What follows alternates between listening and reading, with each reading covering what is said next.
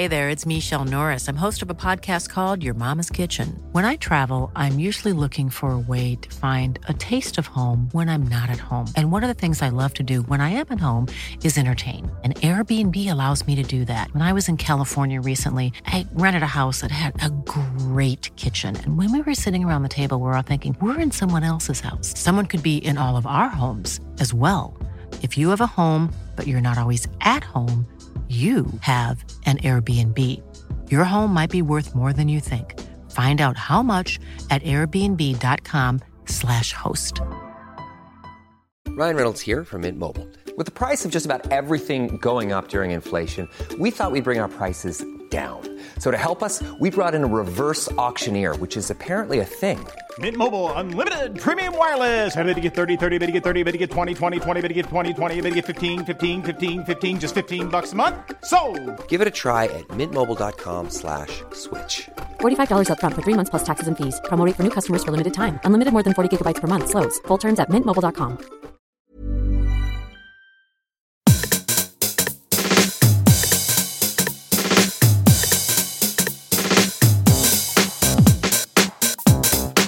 Hi, this is Eat, Sleep, Work, Repeat. I'm Bruce Daisley. It's a podcast about making work better. Hope you enjoyed the last episode with Kim Scott and Tria Bryant. That was talking about diversity, actually, and just being a better ally. I think I got some lovely response to that. Lovely people saying, you know, what a welcome episode it was to have such a sort of an in-depth discussion on it. So appreciate all the feedback for that. This week, I've been sort of sitting there. We've been reflecting on the way that the world's gone remote over the last 12 months. And we're getting to that zone of work where people really are thinking, is the rubber going to hit the road? Are firms really, when it comes down to it, really genuinely going to allow remote work to stick? And so I just wanted to pick a few people's brains. Firstly, I've got a wonderful discussion with a features writer from The Economist called Callum Williams. And Callum wrote a full 11-page feature, or alongside other writers, but he's the lead named writer in The Economist this week, talking about the future of work. Really captivating read, and I've given a link to it in the show notes, or you can pick it up on newsstands.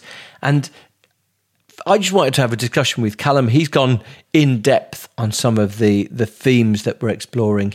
Then, secondly, I've got a discussion with Dan Murray-Serter. And Dan, you might well know Dan. He's a CEO who runs a business, but he's also the host of the Secret Leader podcast, which is popular feature at the top of the business charts, and his own business, Heights, which is a brain nutrition product. We have a really good discussion about 3 other articles that are in the news. So you might want to check out these. They're all in the show notes. Firstly, there was a Gallup article talking about what Gen Z workers want from their bosses. Just an interesting one if people maybe are sort of reflecting on how the workforce is evolving and the expectations, then that's a nice piece there. Second one is a New York Times article that is a first-person testimony of someone who was really subjected to something that we're just reading too often about big firms. And I guess it's just the fact that big firms are in the news, but it was someone who was approached by her boss, and he started sexually harassing her. And the byline of the article is, "I've learned never to treat my work like a family again." And then finally, there's an article which is a nice one from The Conversation, which is suggesting that the mental fatigue that I think a lot of us have been experiencing, it appears to be quickly rectified by being in contact with people. So me and Dan talk about those articles. If you are interested in those articles, if you're interested in what we discussed today, all of it, as ever, is featured in the weekly newsletter. The newsletter, Make Work Better, goes out each week at the start of the week, normally on Tuesdays, and has links like these or articles. If you are interested in improving your own workplace, it's a really good place to get the inside line of what's happening. I think especially right now when firms are debating what their work looks like and how's that actually going to work, it's a really critical time to be checked in on what other firms are doing. So you can get that, again, that's at the top of the show notes. Okay, so let's jump into the discussions. First up is my discussion with Callum Williams, and he's a senior features writer at The Economist. Here's Callum. Callum, brilliant report that you had published in The Economist a couple of weeks ago. And the way I read your report is that it's quite an optimistic take on how the way that work is evolving and how we shouldn't necessarily feel fearful for what's to come next. Am I reading that right? Yes, you are. Well, firstly, thank you for having me on the show. It's great to be here. Yeah, that's completely right. I mean, my perception kind of going into doing the research for the report is that there's a lot of pessimism about the world of work. And there has been really as long as I can remember. People are concerned about various aspects of working life. Some people say that a lot of jobs are just completely pointless, or there's that book by David Graeber called Bullshit Jobs, which became a bestseller. There's, perennial concerns about the amount of power people have in the workplace and whether their work is meaningful. And so part of the report really was to kind of actually try and interrogate those beliefs with data and with analysis and see if it was true. And I think one of the sort of big things that came out from the report is it's absolutely not saying that, all jobs are perfect. Absolutely not saying that. But what it is saying is that really, as long as capitalism has existed, 250 years roughly, people have had concerns about the world of work. It's nothing new. But that actually the world of work that existed just before the pandemic, so 2018, 2019, was actually working pretty well. A lot of the kind of perceptions about the world of work, at least before the pandemic, were just completely wrong. Go on. So how was the world of work working so well initially? So I think there's a classic example that politicians back in 2019 would draw on was to say unemployment's low. And a lot of people said, yeah, okay, fine, unemployment's low. But that, doesn't account for the fact that loads of people are have dropped out of the labour force completely, given up looking for work, or they're in part-time jobs, or they're in jobs that don't pay enough. Or actually, if you look at the survey data on people's experience of work, things like, for instance, Gallup, that big American pollster, has a long-running survey on this. If you look at things like how much money people are paid, how much they enjoy their work, how much people think they are going to get promoted, how much job security people have, how much satisfaction they get from their job. Actually, that was going up pretty rapidly, year after year after year, going up throughout the 2000s, and then then you have a dip in the crisis of 10 years ago, which is what you'd expect. But then reaching basically all-time highs in 2019, you have wages that are growing pretty rapidly across the income spectrum. In America, interestingly enough, by the time the pandemic hit, wages for the people at the bottom of the labour market who were earning the smallest pay packets were growing the fastest. So they were catching up with people above them. If you look at things like people who have typically found it more difficult to find jobs. So it's a long problem with the American labour market that the black unemployment rate's been higher than the white one, but the black unemployment rate was way, way down. So, this was something that was kind of benefiting all people. When you said to people, well, do you like what you do? And I think it's a perception that often comes from like writers, journalists, people who are kind of self-appointed intellectuals and gurus on the world of work, that a lot of the jobs that exist in the modern labour market are just rubbish. They're service sector jobs that are not meaningful. But actually, there wasn't really much evidence of that. People actually were getting a lot of pleasure from doing what they did. It does seem to be internationally conflicted, though, doesn't it? If you look at those engagement numbers that Gallup report, Gallup's engagement is much higher in the US than it is across the whole of Europe, actually. And, it always begs an enigma for me. Is that because there's an existential threat that if you lose your job in America, you lose your healthcare? And so as a consequence of that, the sense of peril creates this sense of commitment to it. And I don't know the answer on that. It's an intriguing nuance in the stats.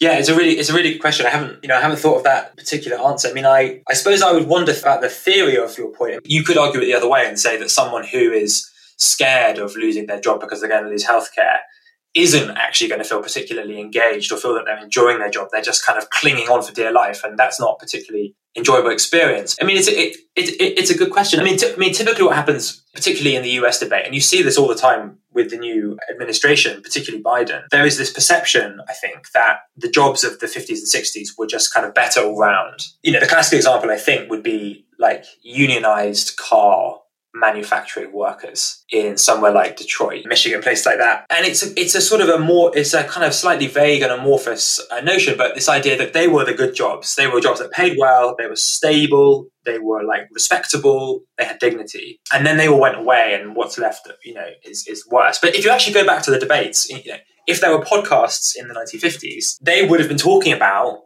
how working in a unionized car factory is rubbish. It is terrible. There were loads of social scientists and journalists who were concerned about the plight of these poor unionized car factory workers. And there was this thing that emerged at the end of the 60s called blue collar blues. Now, the idea in the 21st century of talking about blue collar blues seems kind of mad, because blue collar, like proper blue collar jobs, are like what all politicians want. But actually, back then there was, huge dissatisfaction. Yeah, it's a really complex picture, basically. Okay, so you're talking about the context that we had, that we were broadly in a good trend anyway already. So what impact has the changes of the last 12 months had? You mentioned that I think there was a really tiny single-digit figure of people working from home previously, and it went to over 60% of workers, I think you mentioned. Talk me through some of the numbers. What do we expect is going to stick? What changed? Okay, so I guess when you're thinking about the pandemic, the argument that the report tries to make is that you've got to think of it in kind of two stages. There's the first stage, which is sort of the past year. And the past year, on the whole, has been terrible. Like, unbelievably terrible. The job loss that you saw, particularly concentrated in March and April of last year, was just far and away larger than what we saw in the recession a decade ago. It was just an astonishingly large shock. And then, of course, some people did move to working at home, which is one of those kind of big things. But of course, a number of people, often in some countries, a very large chunk of people, kind of had to carry on working and didn't have appropriate protection and all that kind of stuff. And you can see it in the figures that the essential workers, the frontline workers, the key workers, have in most countries died in larger numbers than average. So it's been a kind of absolute catastrophe in that sense.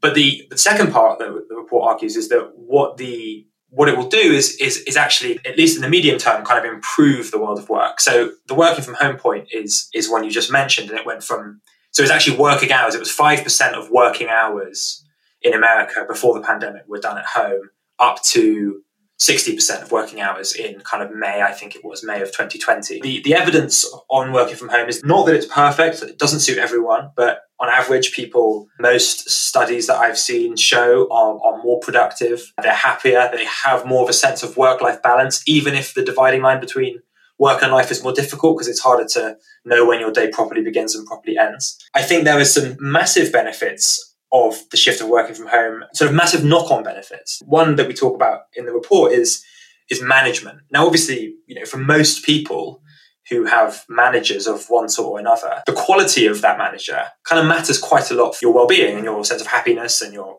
productivity at work. And the evidence suggests that what remote work has done is it's forced managers to be better, basically. And there's actually pretty good, data on this. And the reason why that is because when people were in an office, all together in an office, like, a year and a half ago, managers could kind of just about get away with being bad communicators, because as long as you told someone that something was happening, then you could kind of assume that everyone else would find out eventually, because everyone's in an office. And you didn't really need to be quite so intentional about kind of telling people stuff and keeping people in the loop. Whereas now you have to be pretty focused on doing this, like intentional, making sure everybody knows, because you don't have the office anymore. And so you can see it in the data that people feel more engaged with their manager, feel more talked to and communicated with, and that kind of thing. So that's great. I think kind of more broadly though, the other thing that we'll get to in a minute is the question of, job killing robots. And there is a concern, I would say, among most of these kind of future of work gurus, that the pandemic is going to lead to robots taking over. And you do see examples of this, but I don't think that's going to happen. So that's another kind of big good thing. So I want to come to automation in a second, because that was probably the thing that was in the back of people's minds before the last 12 months, and it's kind of disappeared. But I'm really interested in your take, because actually, firstly, you talk in your report about the separation between a world that could do its work in its pajamas and the rest of the workforce who you need to go out there. And you mentioned specifically there's often an ethnic profile to this, there's a class profile to this. But in addition to that, we've seen a lot of women leave the workforce. And so broadly, both of those things, I would say, are grounds for us to say, man, this has not been a proud 12 months. This has not been something progressive. And unless you're presuming that we're going to sort of bounce back from this into something that somehow has got a more equitable payoff after it, it's just, just to put that part of the discussion to bed, I'm impressed with your optimism, because there's a reading of the stats that certainly aren't optimistic. Yeah, absolutely. The point about essential workers is obviously a really important one. The male-female split is interesting. This recession was unusual. Some people are calling it a she-cession, because it was one of the only recessions that we've seen recently where the female unemployment rate has gone up by more than the male one. And that's really because women tend to be concentrated in the kind of like high contact intensive sectors that have been really smashed by the pandemic. So like restaurants and that. Not just restaurants, but that's just one example. Actually, if you look at what's happened in the most recent data, so the US had its big monthly jobs report a few days ago. The she session it's not over, but women are no longer disproportionately affected relative to men. Men are now the ones who once again are facing relatively higher unemployment than women. So there's certain things that have improved faster, and I think it's easy to forget actually. If you take yourself back to where we were in March and April, May, and June of last year. You had some very respectable organizations who were, genuinely concerned that this was really the end of the road for a lot of people's careers. You had some of the Federal Reserve Bank economists coming out in March and saying that the US unemployment rate was going to go up to about 30%. It went to 15%, which is still incredibly high, but it's just not 30%. And then in June, you had the OECD, which is a sort of very respectable think tank based in Paris, which was saying that unemployment was going to carry on climbing if we had a second wave of infections. It was going to come down really slowly. And actually, that hasn't happened. In basically no country has that happened. Things have got better much, much faster than people had thought. That is not to say that everything's okay, because it isn't. But things have got better a lot faster than people had thought. And I think there's one crucial other point. Again, this is a medium-term thing, and you're right. There will have to be a bit of like compensation over the next few years to make up for the losses that have taken place in the past year. But policymakers, particularly in America, they're so aware of the benefits of having a strong labour market. And they talk about it much more than they used to. After the financial crisis a decade ago, the number one priority, really in the US and definitely in Europe, was get the deficit down, cut the public debt, balance the fiscal books. Doesn't really matter if unemployment's high, because the number one priority is getting the deficit down. And so what you had in both America and Europe was pretty high unemployment for a long time, many years. That isn't going to happen again this time, because policymakers are aware that getting people into work has massive benefits, and they're basically going to do what it takes to get the unemployment rate down. And you see this from central bankers, you see this from finance ministers. And so, that leads me to be more optimistic than I think most people are. Which brings us on to the final part of your report, which is, I guess, the consideration of the thing that was definitely in everyone's reading list, or it was something that we were all thinking about, which was this threat of the robots and this threat of general AI, or the threat of automation. And it's really disappeared from everyone's radar for the last 12 months. Give us your take. What's your immediate threat of automation on the workforce? So you're right, it has gone away. I think that's because people, in a way, have been focused on all the other stuff we've been talking about, so it's sort of fair enough. But I mean, I've seen lots of newspaper articles and stuff online about various businesses that have brought in robots over the past few months to try and reduce the risk of infection. So you might go to a supermarket, and rather than someone telling you whether it's safe to go in or not, there might be like an automated traffic light system, or there's loads of examples of that. And so this has led to this fear, and this is a fear that is expressed by a lot of kind of automation people, that this is the moment when the machines are going to take all our jobs, because everything's in flux. People are thinking of new ways of doing things. The historical record shows that most automation takes place just after recessions, and of course this is a massive recession, so it stands to reason that you'd get automation. the argument that I'm trying to make in the report is to basically say, okay, let's see if there's any evidence of automation taking place. And it's one of these weird things because automation is one of those discussions that everyone likes to have, but no one really bothers to measure whether it's actually happening. People just say it's happening, but don't actually know if it's happening and don't even bother to find out because it's easy just to be like, oh, robots are coming and taking all our jobs rather than actually trying to work out whether it's actually happening or not. The report looks into this and finds actually that there's not really any evidence of it happening yet. I think there's good reason to expect that it won't happen as fast as people think. I mean, I had a couple of very interesting conversations with some people who are basically, their job is to help companies automate stuff. And I said to them, so what's going to happen with all, you automating all these processes? And they were like, oh, we'd like to do it, but it's tricky because this person I was speaking to was based in America, and she was saying, well, basically to automate something, I've got to travel to the factory and go inside the building and talk with people for days and days and like work out exactly which little tiny process that's currently done by a person is going to be done by a machine. And that's actually a really difficult process. It's really difficult if you are trying to do that in person, but it's basically impossible if you're trying to do it by Zoom. And so she was like, well, actually, my job's become a lot more difficult. At some point, the travel restrictions are going to be lifted, but it's still going to be less than it was. And so, that's one reason to expect, I think, why this kind of wave of automation might not be quite as big as people think. Although when travel's lifted again, maybe these are all this pent-up demand of people dashing to the robot factories. I could be proven wrong. You're absolutely right. Thank you to Callum. You can see Callum's report on work. It's in the show notes, or you can find it on newsstands right now. Right, now let's jump into my discussion with CEO and podcaster Dan Murray-Serter. Dan, like I say, runs the podcast The Secret Leader. He also runs his own startup, Heights. So we're going to go in, and the 3 articles we're going to be discussing are in the show notes. But firstly, I wanted to get a perspective of what Dan's business was doing and what was it like to be a leader of a startup right now. Here's Dan.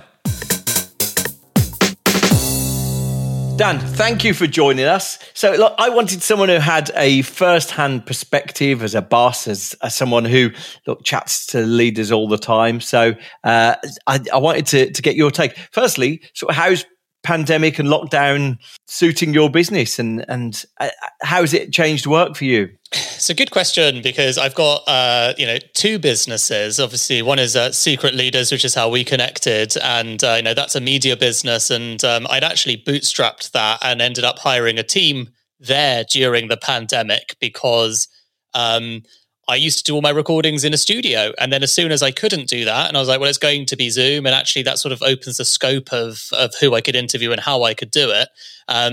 It sort of opened up my eyes to the potential growth of that opportunity. So I started hiring a team. So I've never had a team in that before. And so it's been quite interesting managing that. And then Heights, which is my real day job, I launched January the 6th, 2020. And the first person I ever hired was in March. And I have still not met most of my team ever. And actually, a lot of them don't even live in the UK. So it's been a niche situation, and I'm sure we'll come onto it, but the most frustrating part is I never planned to run a remote team ever, and I had an office in Soho ready for the team that we were hiring all the way up until September. That's how long it took us to figure out whether or not we were going to do it. Did you pay rent on it? Yeah. Did you? Yeah. And what, you've ditched it now? Yeah, we had it all the way from January to September, and in the end, in the end, you start to ask questions to yourself, such as, if this is ongoing, I mean, first you start a culture, right? So this isn't about shifting a culture from an office-based culture to a remote culture. This is starting a culture in a pandemic where no one really knows the answer of what's going to go on and how long it's going to be. So you're starting in an uncertain time. We have an office there that was costing us a lot of money. And the more and more we were doing interviews to hire people, the more and more the question came up, which is the most important thing about this person competency whether or not they can get to London? Like, at what point does that become a question not worth asking anymore? It was sort of at that time, when we're like, God, there's, a great example is we ended up hiring a head of growth in Rotterdam. We just never, she never, ever would have got through our thing. like because she was in Rotterdam and we were interviewing people from the UK. They can get to London. How did you find her? Through a recruiter. And this is the thing, Right. like genuinely through a recruiter, because we've been looking for a head of growth for a few months and hadn't found anyone that we thought was good enough. And, you know, the role description changed from find us a head of growth that, you know, is around the London area, X, Y, Z, to find us the best head of growth you possibly can. And then the scope changing to anywhere led to applications from everywhere. And when we got through the interview process, she was the best. She happened to be in Rotterdam. And it was so interesting taking that factor completely out of the mix to just hire the best person. And tell me this then. So how are you thinking? How many people have you got now? Or roughly how many people have you got? Yeah. So now we've got 14. So we've gone from 0 to 14 in a year. So you've got a reasonable size. And when it comes then to thinking about the 3 months ahead, the 6 months ahead, the 12 months ahead, have you thought about how you're going to create a cohesive culture amongst those people?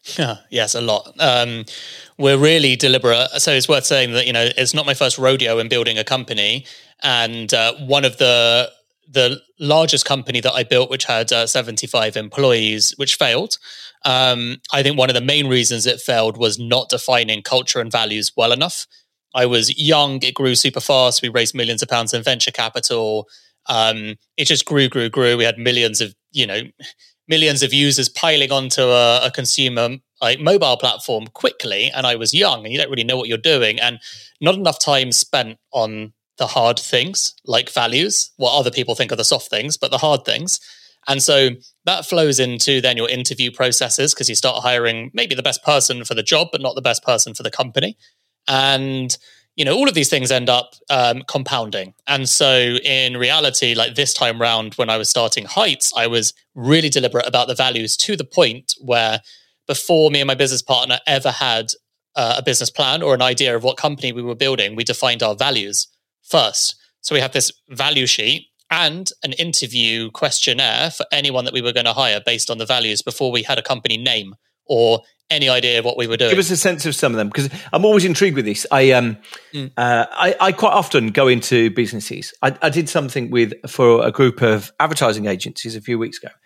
And the really interesting thing is that, you know, they couldn't recognize the conflict, that there was about 40 people on this call. And they all said that their people was their secret weapon and their culture was the thing that defined them. And so the immediate question I always ask when people say that is to say, wonderful, can you tell me the specifics of your recruitment process? Because I'm intrigued. If your people, if the culture there is different to everywhere else, you must have a very specific way of singling out people who aren't suited to you. And they always describe a recruitment process that is very casual. It's either we hire people we like, which is just about the worst way to get any sort of diversity, or they've got a very amateurish program. Yeah, you know, we know the talents we're looking for. And so you sound like you've tried to specify it. How have you set about doing it? Yeah, so it's worth saying that, you know, we've got 3 values that we identified at the start, and they actually have been updated. We updated them last month with our team because we were like, listen, just because these are the values that we had before anyone joined, we're now a founding team. And so let's work on these together. Do we still think that they should be our values? Do we think we should evolve them? And so they've changed a little bit. And now we've give managers who are hiring people in their team. So these things have updated a bit. But just to give you an idea of our, I'll give you one of our values that's relevant for us was keep a sense of humor and humility. And the reason for that is because startups can be very stressful and you can take yourself very seriously. So keeping a sense of humor is really important. We like to have fun. You do end up working pretty hard. And if you lose a sense of like just having a lull, it can be a bit miserable. And then the humility thing, I think, is the single most important thing to identify in a growth mindset, like full stop. Because if you lack humility and you think you're God's gift to anything, you can over-index on people with great skills, but not a lot of good teamwork ethic. So that's like the value. And then in the interviews, for example, you know, it will be questions that are specifically related to that. So just to give you an idea of our interview process, the first interview is not with either Joel or I, it's with a colleague of ours. And it's a 30-minute values call. And it's nothing to do with anything at all to do with the company, the job, the role, or anything.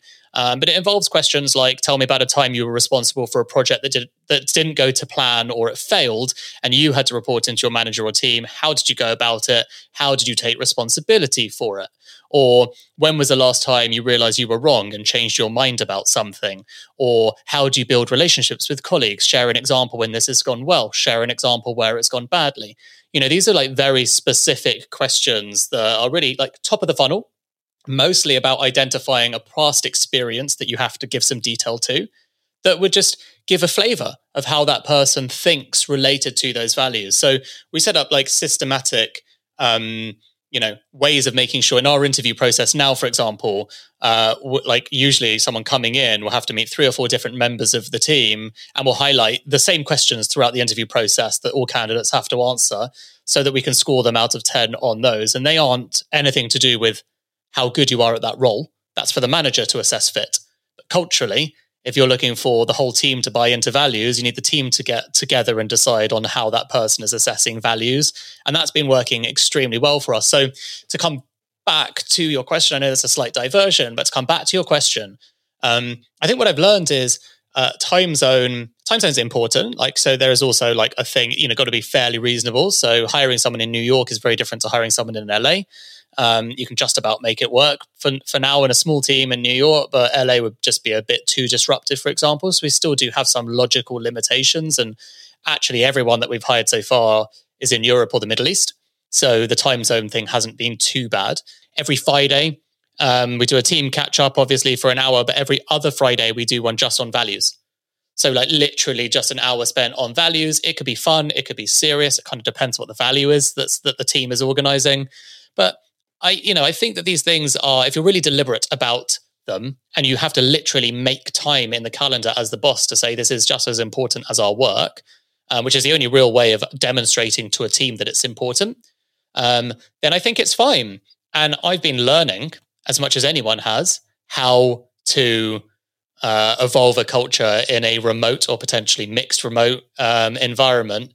And there's just so many tools out there, I think a lot can be made of the limitations, but I try to look at it in a completely different way, which is, very Eckhart Tolle, dealing with reality on reality's terms. This is reality currently. I used to work with a governor who, yes and no, I'm given a cautious acceptance. I used to work with a governor who, in our weekly team meeting, made us spend half an hour talking about values. And there's a strange thing about sort of talking about something that makes it veer into the theoretical, and it was excruciating. We used to dread it. 100%. As we had such a buzzing culture in this environment, but the half an hour we used to spend each week talking about values was excruciating. So yes and no. I can definitely see the benefit of doing it. It's just about the execution. But firstly, this is what I was going to say. It's about the behaviors. Yeah. No, you're spot on. This is exactly what we used to get wrong in my last company. We would talk about the values. It doesn't work. You have to introduce the values and then you have to embed them in your company. And the way that we've done it is we've got different teams set up for each value, and their job is to embed it into our culture the way that they see fit. So not to talk about doing it. So tell us what's coming next. Will you get that office back, or will you get everyone a WeWork contract? Or obviously you've got people distributed around. Will you be getting people together on a quarterly basis? What's your plan? Yeah, I'm very famous in my company for hosting the record number of failed retreats attempted. I'm really big on. I've gone really hard on setting up the most awesome, amazing, fun, exciting retreat ever, and I've had to cancel 3 so far. So I've learned to maybe not go quite so hard in. There's a really brilliant company called Hubble, Hubble, that I've signed the whole team up to. They basically got all the workspaces around London, but also the UK, some in Paris, some around Europe. You just get the whole team credits. And why that's valuable is because it means that some of the team, so one of my colleagues, for example, has a baby, and he literally drives him mad. Obviously, being at home all day is quite distracting for him. He can go to a local co-working space. For him, that's second home in Shoreditch. So they're all very nice ones, right? They're WeWorks, they're everything. They've got a whole marketplace of all of them. And he can work locally on his own every day in the one that he wants to. But as a team, if we want to go to a different one every single week, I can set that up as well. And it's all managed on the platform. So for me, that's a lot easier than just picking one co-working space for the moment, right? Whilst I'm trying to jigsaw this stuff together. And I think this is actually the reality, which is it's about uncertainty. So whilst things aren't that certain, I'll tell you one thing that is certain as the boss is your costs. So being locked into an office between January to September almost bankrupted us. It was difficult because, it was a cost. No one had seen this office except for me and my business partner. So that's painful. And that's a scar that you remember. And so you think, well, actually, I'd rather pay extra for the flexibility of being able to work around this market. And I think that's it. I think if you are running a company and you're hiring and you're growing or shrinking, whatever it might be in this environment, having the flexibility is actually, in my opinion, a tax worth paying for. It's really interesting, actually, because there was a fantastic article in the New York Times. We're going to go through some articles shortly, but there was a fantastic article in the New York Times last week talking about how the demand for commercial real estate is at a 30-year low. And to some extent, the only way you can look at that, and it's a real buyer's market in Manhattan at the moment. The US cities are seeing a lot of diaspora of people or an exodus of people sort of leaving San Francisco, leaving New York. So the only way you can view that in aggregate is to feel, it feels like there is going to be a big fall in the demand for commercial property. And a 2008 style property collapse isn't impossible if a lot of people do what you do, thinking we just don't need an office space. It's just going to be intriguing. I think we've seen talk of some of the big firms needing a smaller footprint. But if there's a lot of startup firms who say we don't need an office at all, it is going to fundamentally change demand for office space in all manner of places, I think. So this is where, and it's worth saying, I'm big into office spaces only to the point where I was an investor in one of them. I've got friends who run another one. So I'm always curious about this space. And actually, they just find different commercial tenants, right? So, you look at the Twitters, the Pinterests and the Googles who are like, right, we're sacking off our global HQs left, right and center. And what does that mean? Well, it means that suddenly they are probably going to be paying a lot of money in these co-working spaces to provide rooms and spaces for their colleagues to go and work productively, because not everyone wants that.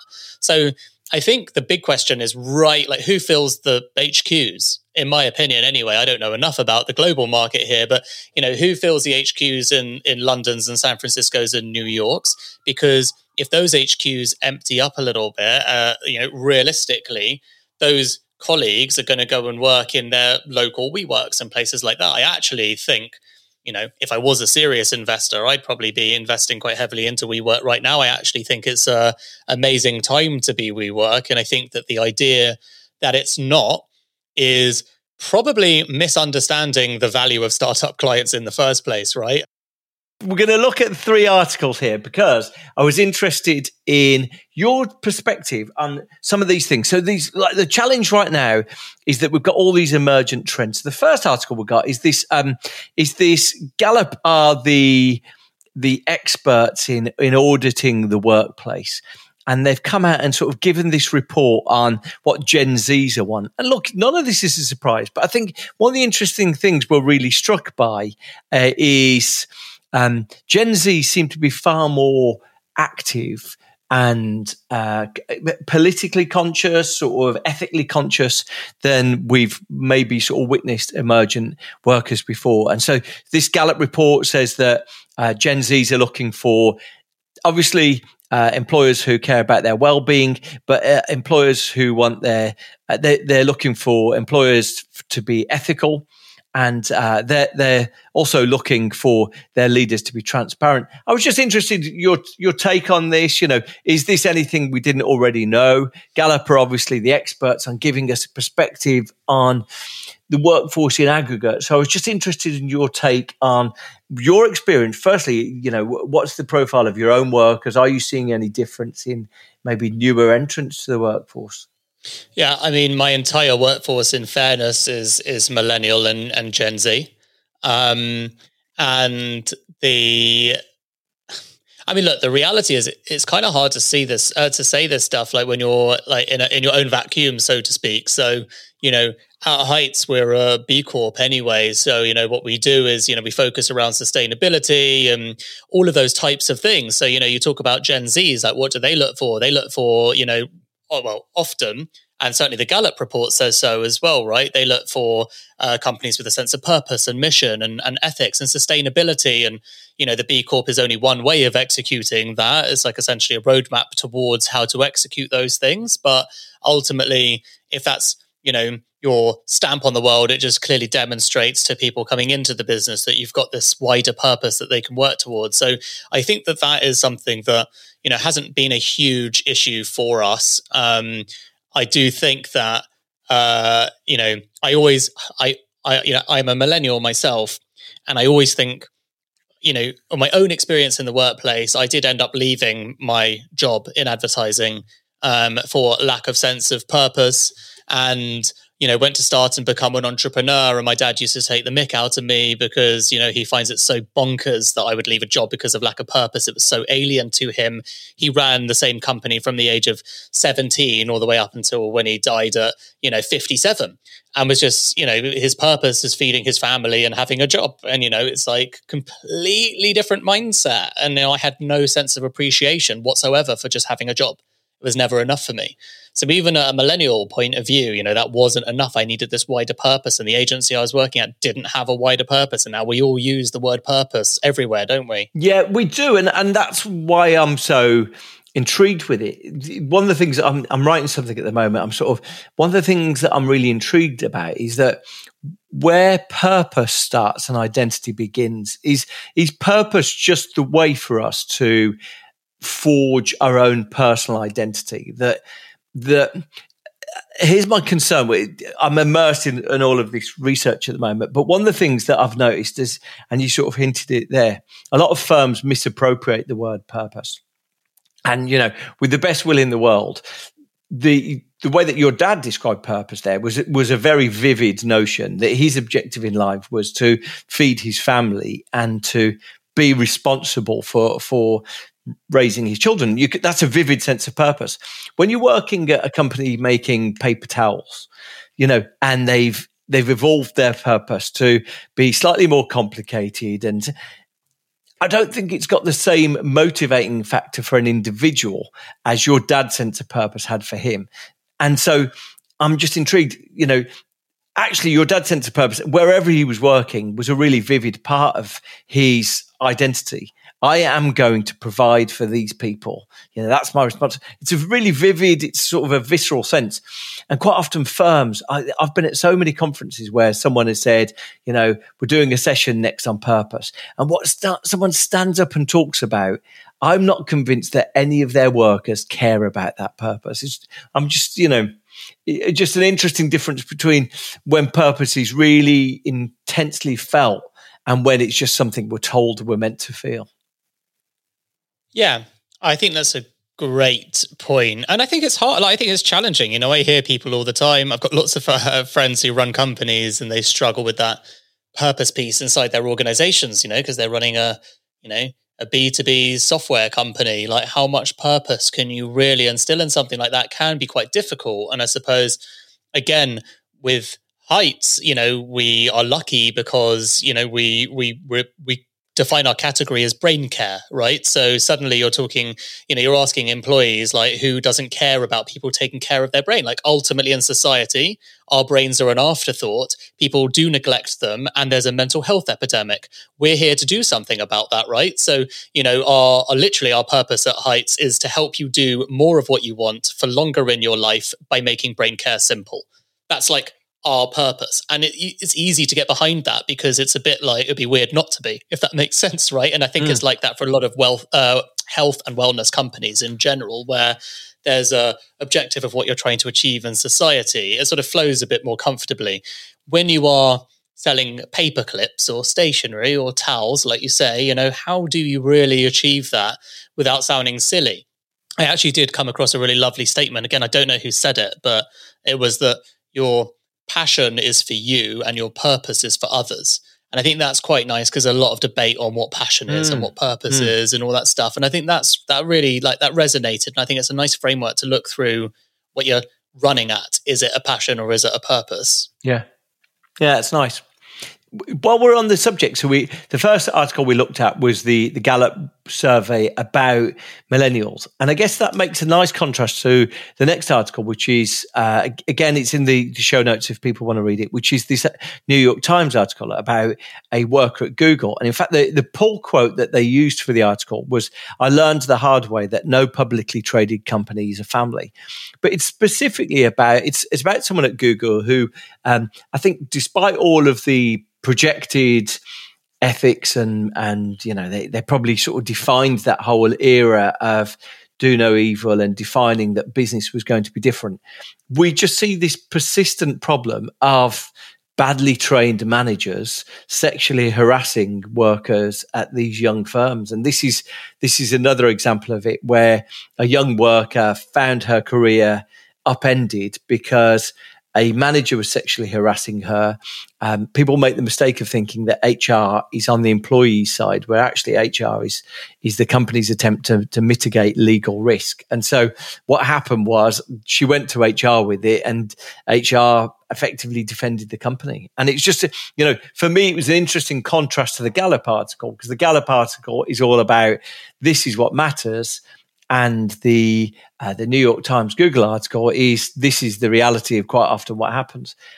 I wondered if you'd got an interesting. It was a good article, I thought, just for. Yeah. I guess it's slightly dystopian. Sad article. Yeah, it really is. Yeah, it's a sad article. I pleased to say, not an experience I've had to concern myself at on either side of that equation. And, I guess, again, speaking about it from by the way, I'm not like a hardcore proponent whatsoever of remote working versus office working. In fact, as we mentioned before, we were going live, I love people and it's my natural environment to be around people. But I suppose there's one benefit, right, to remote working, which is there would certainly be less of these scenarios playing out and less of that anxiety around, so-called professionalism. And where the line lies, it'd be super odd to find yourself in these circumstances over Zoom calls. Let's say that much. Yeah. So there's definitely like that side to it. But from an HR point of view, that article particularly is a refreshing reminder, like you say, whose side HR departments are on and who they're paid by. Like you say, I think depressing is the right word for it. It was an interesting window into the life of privilege that people in some of these tech firms live, but how it's punctuated. Just really simple things where it just seems like the manager of the person concerned was never told. The manager was 26. The manager was just never given training that this isn't college, that this isn't like, you're not in school now. You've got a responsibility not to hit on people. It just seems, an illustration that quite often these things, as you said before, you talked about having to be explicit about creating your values. A lot of the firms just don't set about trying to do that, to try and orientate people to a code of conduct, a set of values to employees. Really, it's quite sad. Yeah, but I mean, it is. But also what a behemoth Google is, right? I mean, I think not to excuse any of that behavior, but it is just so fascinating, isn't it, when you actually look at it in a broader sense of. And very brave of her to come out. And there have been a few of these things with Google from time to time, and God knows how many others there aren't that just aren't spoken about. But if you look at it almost as the size of a population, like how many people work at Google and, proportionally how much they probably do right to actually have that few complaints about it. Like I say, don't know, because she might be one of many and the only one brave enough to come forward. But anyone building a business, I think, can also relate to how phenomenal it must be, the structural intelligence to try and put together a culture at that scale and get it mostly right. It's hard work. Absolutely. And the final one, as you work in the space of mental well-being and sort of mental sustenance, I picked this article here, which was an article saying that lockdown mental fatigue is rapidly reversed by social contact. And I guess I was interested, as we're just starting to emerge from the layers of lockdown. And I think people are trying to get their heads around exactly what will happen next. It's really difficult for a lot of people. You're in a position where you've never had people in the office. A lot of other firms are thinking, maybe it would be easy if we just went back to 5 days a week in the office. And I think, especially because people are feeling so frazzled by the situation that they're in, then, some degree of reversion, it doesn't feel like it will be a backward step. So firstly, the article, again, in the show notes, but the article was just a good reminder that a lot of us are probably going to hopefully see some benefits of returning to some degree of being around people. And when we were chatting before, that you said, you said something really interesting, which was that, I think either you or someone you'd spoken to had some experience of being around lots of people recently and found it far more exhausting than they remembered. And I think, that's to some extent what we might be witnessing, that we're going to have a little bit of stabilizer wheels on as we get back into the melee of being around other people. Definitely. And I'll just say, the professional caveat here is I'm not an official mental health professional or psychiatrist or nutritionist or doctor or any of those things, but my business Heights was literally started by reading science papers about the brain, and I've written a newsletter on that for 2 years straight every week and never missed a beat. So I've read a lot and I've interviewed a lot of people about it. And so I learn what the science says, and it all stands to reason. So the brain is plastic, right? Or referred to as plastic, not literally plastic, but so this idea of neuroplasticity. So it literally will mold into your circumstance and your environment. So when you choose that life you want to have, if you choose to be an outdoorsy person or an indoorsy person, you could make another choice tomorrow and you'd have to work towards it. But ultimately your brain will develop the way that you design it and you define it. And so in lockdown, people who, like myself, would have really loved being around people in offices, engaging, going out at night, going to events, going to conferences, really like chatting, meeting new people, loving those socializing experiences. And then having all that taken away from you over the last year by law, staying indoors. At first that would have been very challenging, which it was for me, speaking from experience. But after a while, with your brain being plastic, you become your environment. So, I have naturally noticed that I have become more introverted. And FYI, me talking to you face to face here, it's not face to face, like scientifically speaking, I'm speaking to my computer screen and my brain literally knows that. So me talking to you is a social experience. Again, my brain being plastic, I've done way more Zoom calls and phone calls than I have done in the before in my life.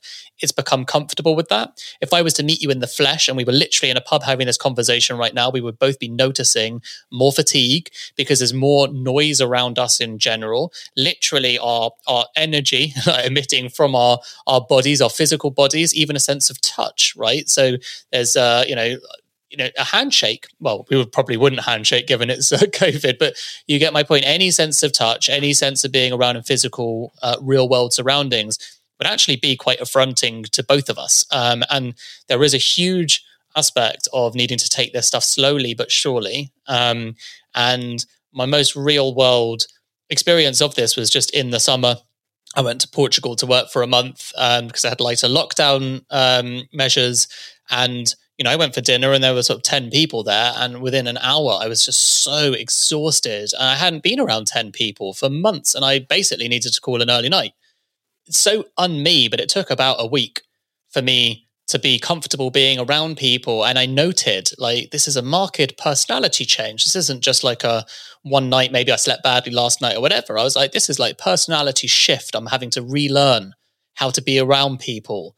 How interesting is that? And, I've spoken to psychologists about it since, and what I experienced is completely normal. So if you haven't had the opportunity to be around people, your colleagues, whatever it is, go easy on yourself and them. The good news is we're all in it together. So actually they'll be experiencing the same thing too, as long as they've been paying attention to lockdown. And yeah, it's a real shift, and it's going to take a good few encounters. It doesn't just happen overnight before that gets good. And, it's interesting, again, talking about anxiety. There's anxiety going back to work, and then there's sort of the anxiety of being in work, and then sort of, the self-inquiry of, why am I feeling like this? Should I still be feeling like this? When is this going to change? When am I going to start feeling myself again? And that is something that at least everyone is likely to go through. But it is fascinating feeling it as someone who sees himself as, extroverted and confident, because, even more difficult if you didn't beforehand. More of my discussion with Dan Murray-Serter after this.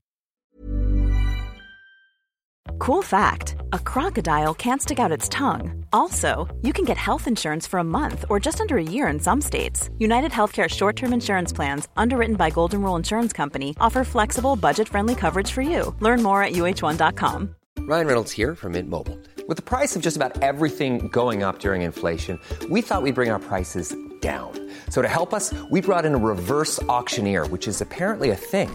Mint Mobile Unlimited Premium Wireless. How to get 30, 30, how to get 30, how to get 20, 20, 20, how to get 20, 20, how to get 15, 15, 15, 15, just $15 a month? Sold! Give it a try at mintmobile.com/switch. $45 up front for 3 months plus taxes and fees. Promo rate for new customers for limited time. Unlimited more than 40 gigabytes per month. Slows full terms at mintmobile.com. There's never been a faster or easier way to start your weight loss journey than with PlushCare. PlushCare accepts most insurance plans and gives you online access to board-certified physicians who can prescribe FDA-approved weight loss medications like Wegovy and Zepbound for those who qualify.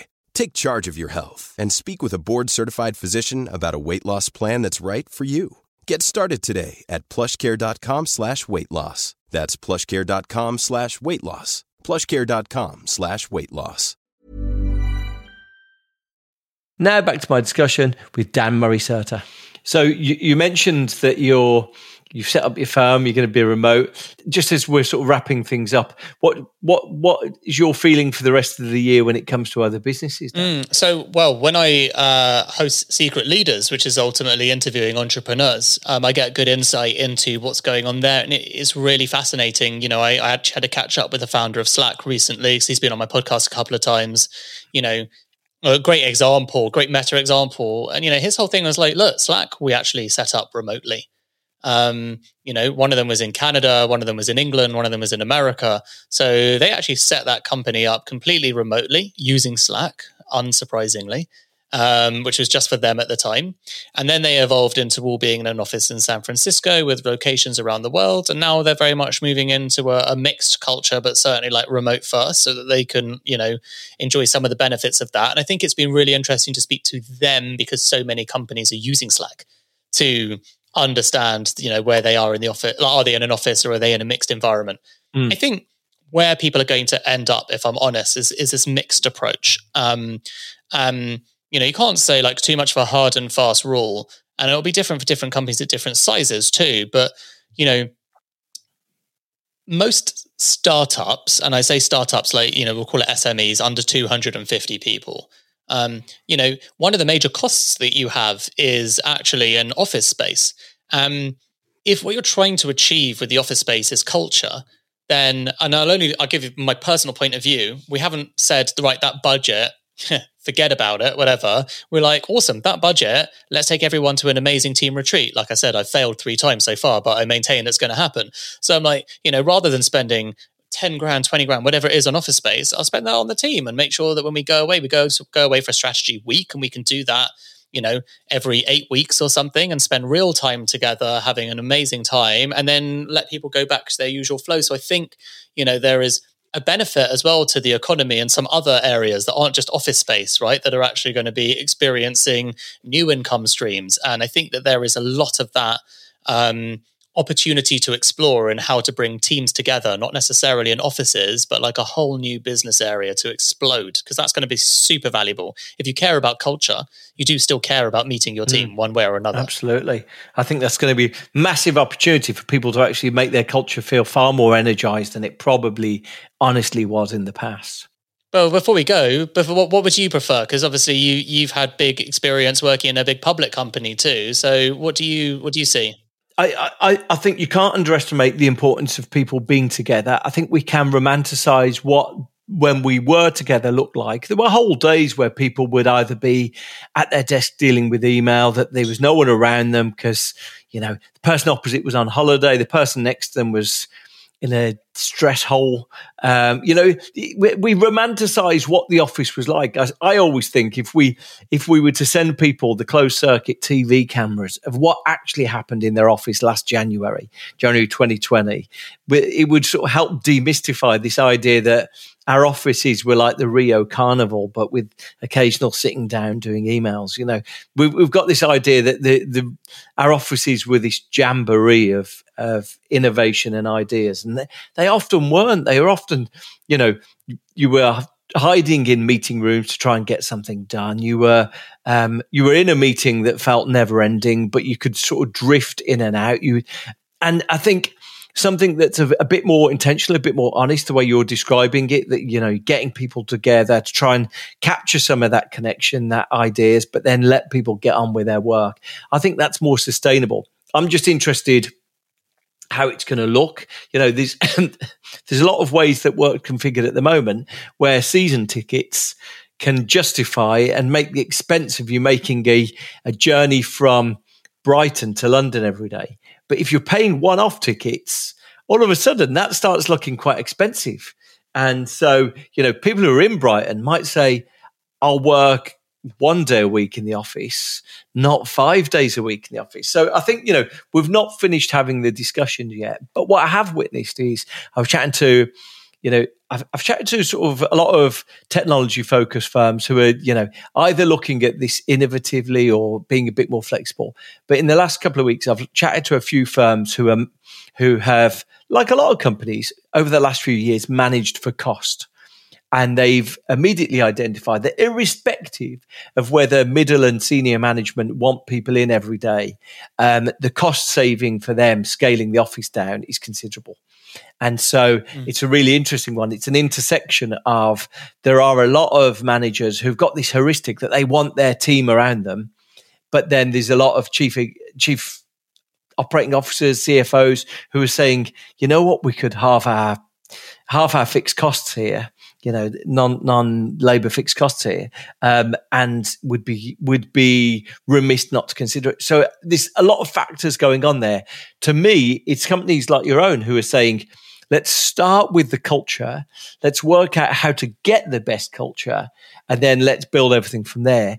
I think they're going to be far more robust than the ones who say, well, let's start with the cost base. Let's shrink the cost base back. Then how can we run this effectively? So, to the point that you made just before, I think there's huge opportunities for people who want to create differentiated cultures, want to create energized cultures. There's huge opportunities for people to set up firms to help facilitate that. Massive opportunity right now. Yeah, I think, on reflection, just listening to you speak as well, it's so interesting. Yeah, at the time of launching Heights, I was like, God, this is literally the worst time ever to launch a company. I needed to raise money. I couldn't meet investors face to face. It took a long time for people to be comfortable giving someone money over Zoom, right? So it was all this stuff, and I was very frustrated. But actually, on reflection, possibly the best time, because, it's a signal of what people are adapting to in what we call the new world or the new normal. And I've had the benefit of having to set up a company with that uncertainty in mind. So the culture from the ground up has been designed like that because there's been no choice. Yeah, I think it creates a great opportunity to at least not have to retrofit something, right? It all feels very organically natural because it's how it happens. So I think that's it. I mean, love to hear stories of people on your show, in fact, of people that are having to shift their culture entirely based on this new way of working. Because, again, so lucky having like a single culture that's just worked throughout this pandemic, but not everyone's been that lucky. No, absolutely.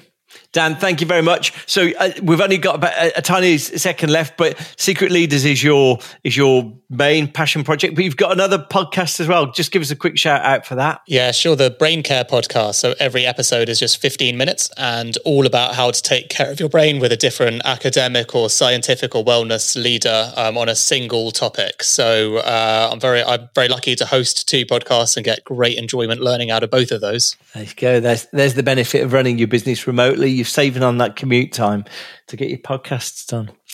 And studio cost. Yeah, exactly. Dan, thank you so much. Lovely to chat to you. Best of luck with the next stage of your business and the podcast as well. Thank you so much, Bruce. It's been a pleasure, mate. Thank you to Dan. Thank you to Callum.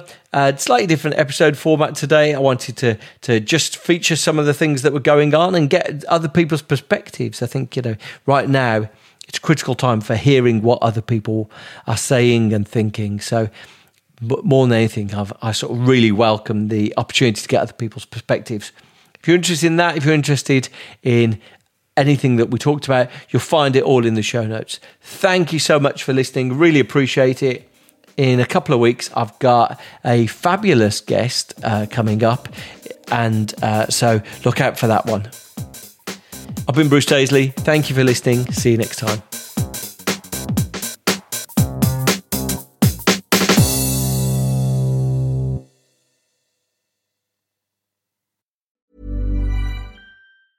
Hey, it's Paige DeSorbo from Giggly Squad. High quality fashion without the price tag. Say hello to Quince. I'm snagging high-end essentials like cozy cashmere sweaters, sleek leather jackets, fine jewelry, and so much more. With Quince being 50 to 80% less than similar brands. And they partner with factories that prioritize safe, ethical, and responsible manufacturing. I love that. Luxury quality within reach. Go to quince.com/style to get free shipping and 365-day returns on your next order. Quince.com/style. Mom deserves the best, and there's no better place to shop for Mother's Day than Whole Foods Market. They're your destination for unbeatable savings, from premium gifts to show-stopping flowers and irresistible desserts. Start by saving 33% with Prime on all body care and candles. Then get a 15-stem bunch of tulips for just $9.99 each with Prime. Round out Mom's menu with festive rosé, irresistible berry chantilly cake, and more special treats. Come celebrate Mother's Day at Whole Foods Market. Imagine the softest sheets you've ever felt. Now imagine them getting even softer over time. That's what you'll feel with Boll & Branch's organic cotton sheets. In a recent customer survey, 96% replied that Boll & Branch sheets get softer with every wash. Start getting your best night's sleep in these sheets that get softer and softer for years to come. Try their sheets with a 30-night guarantee. Plus, get 15% off your first order at bollandbranch.com. Code BUTTERY. Exclusions apply. See site for details.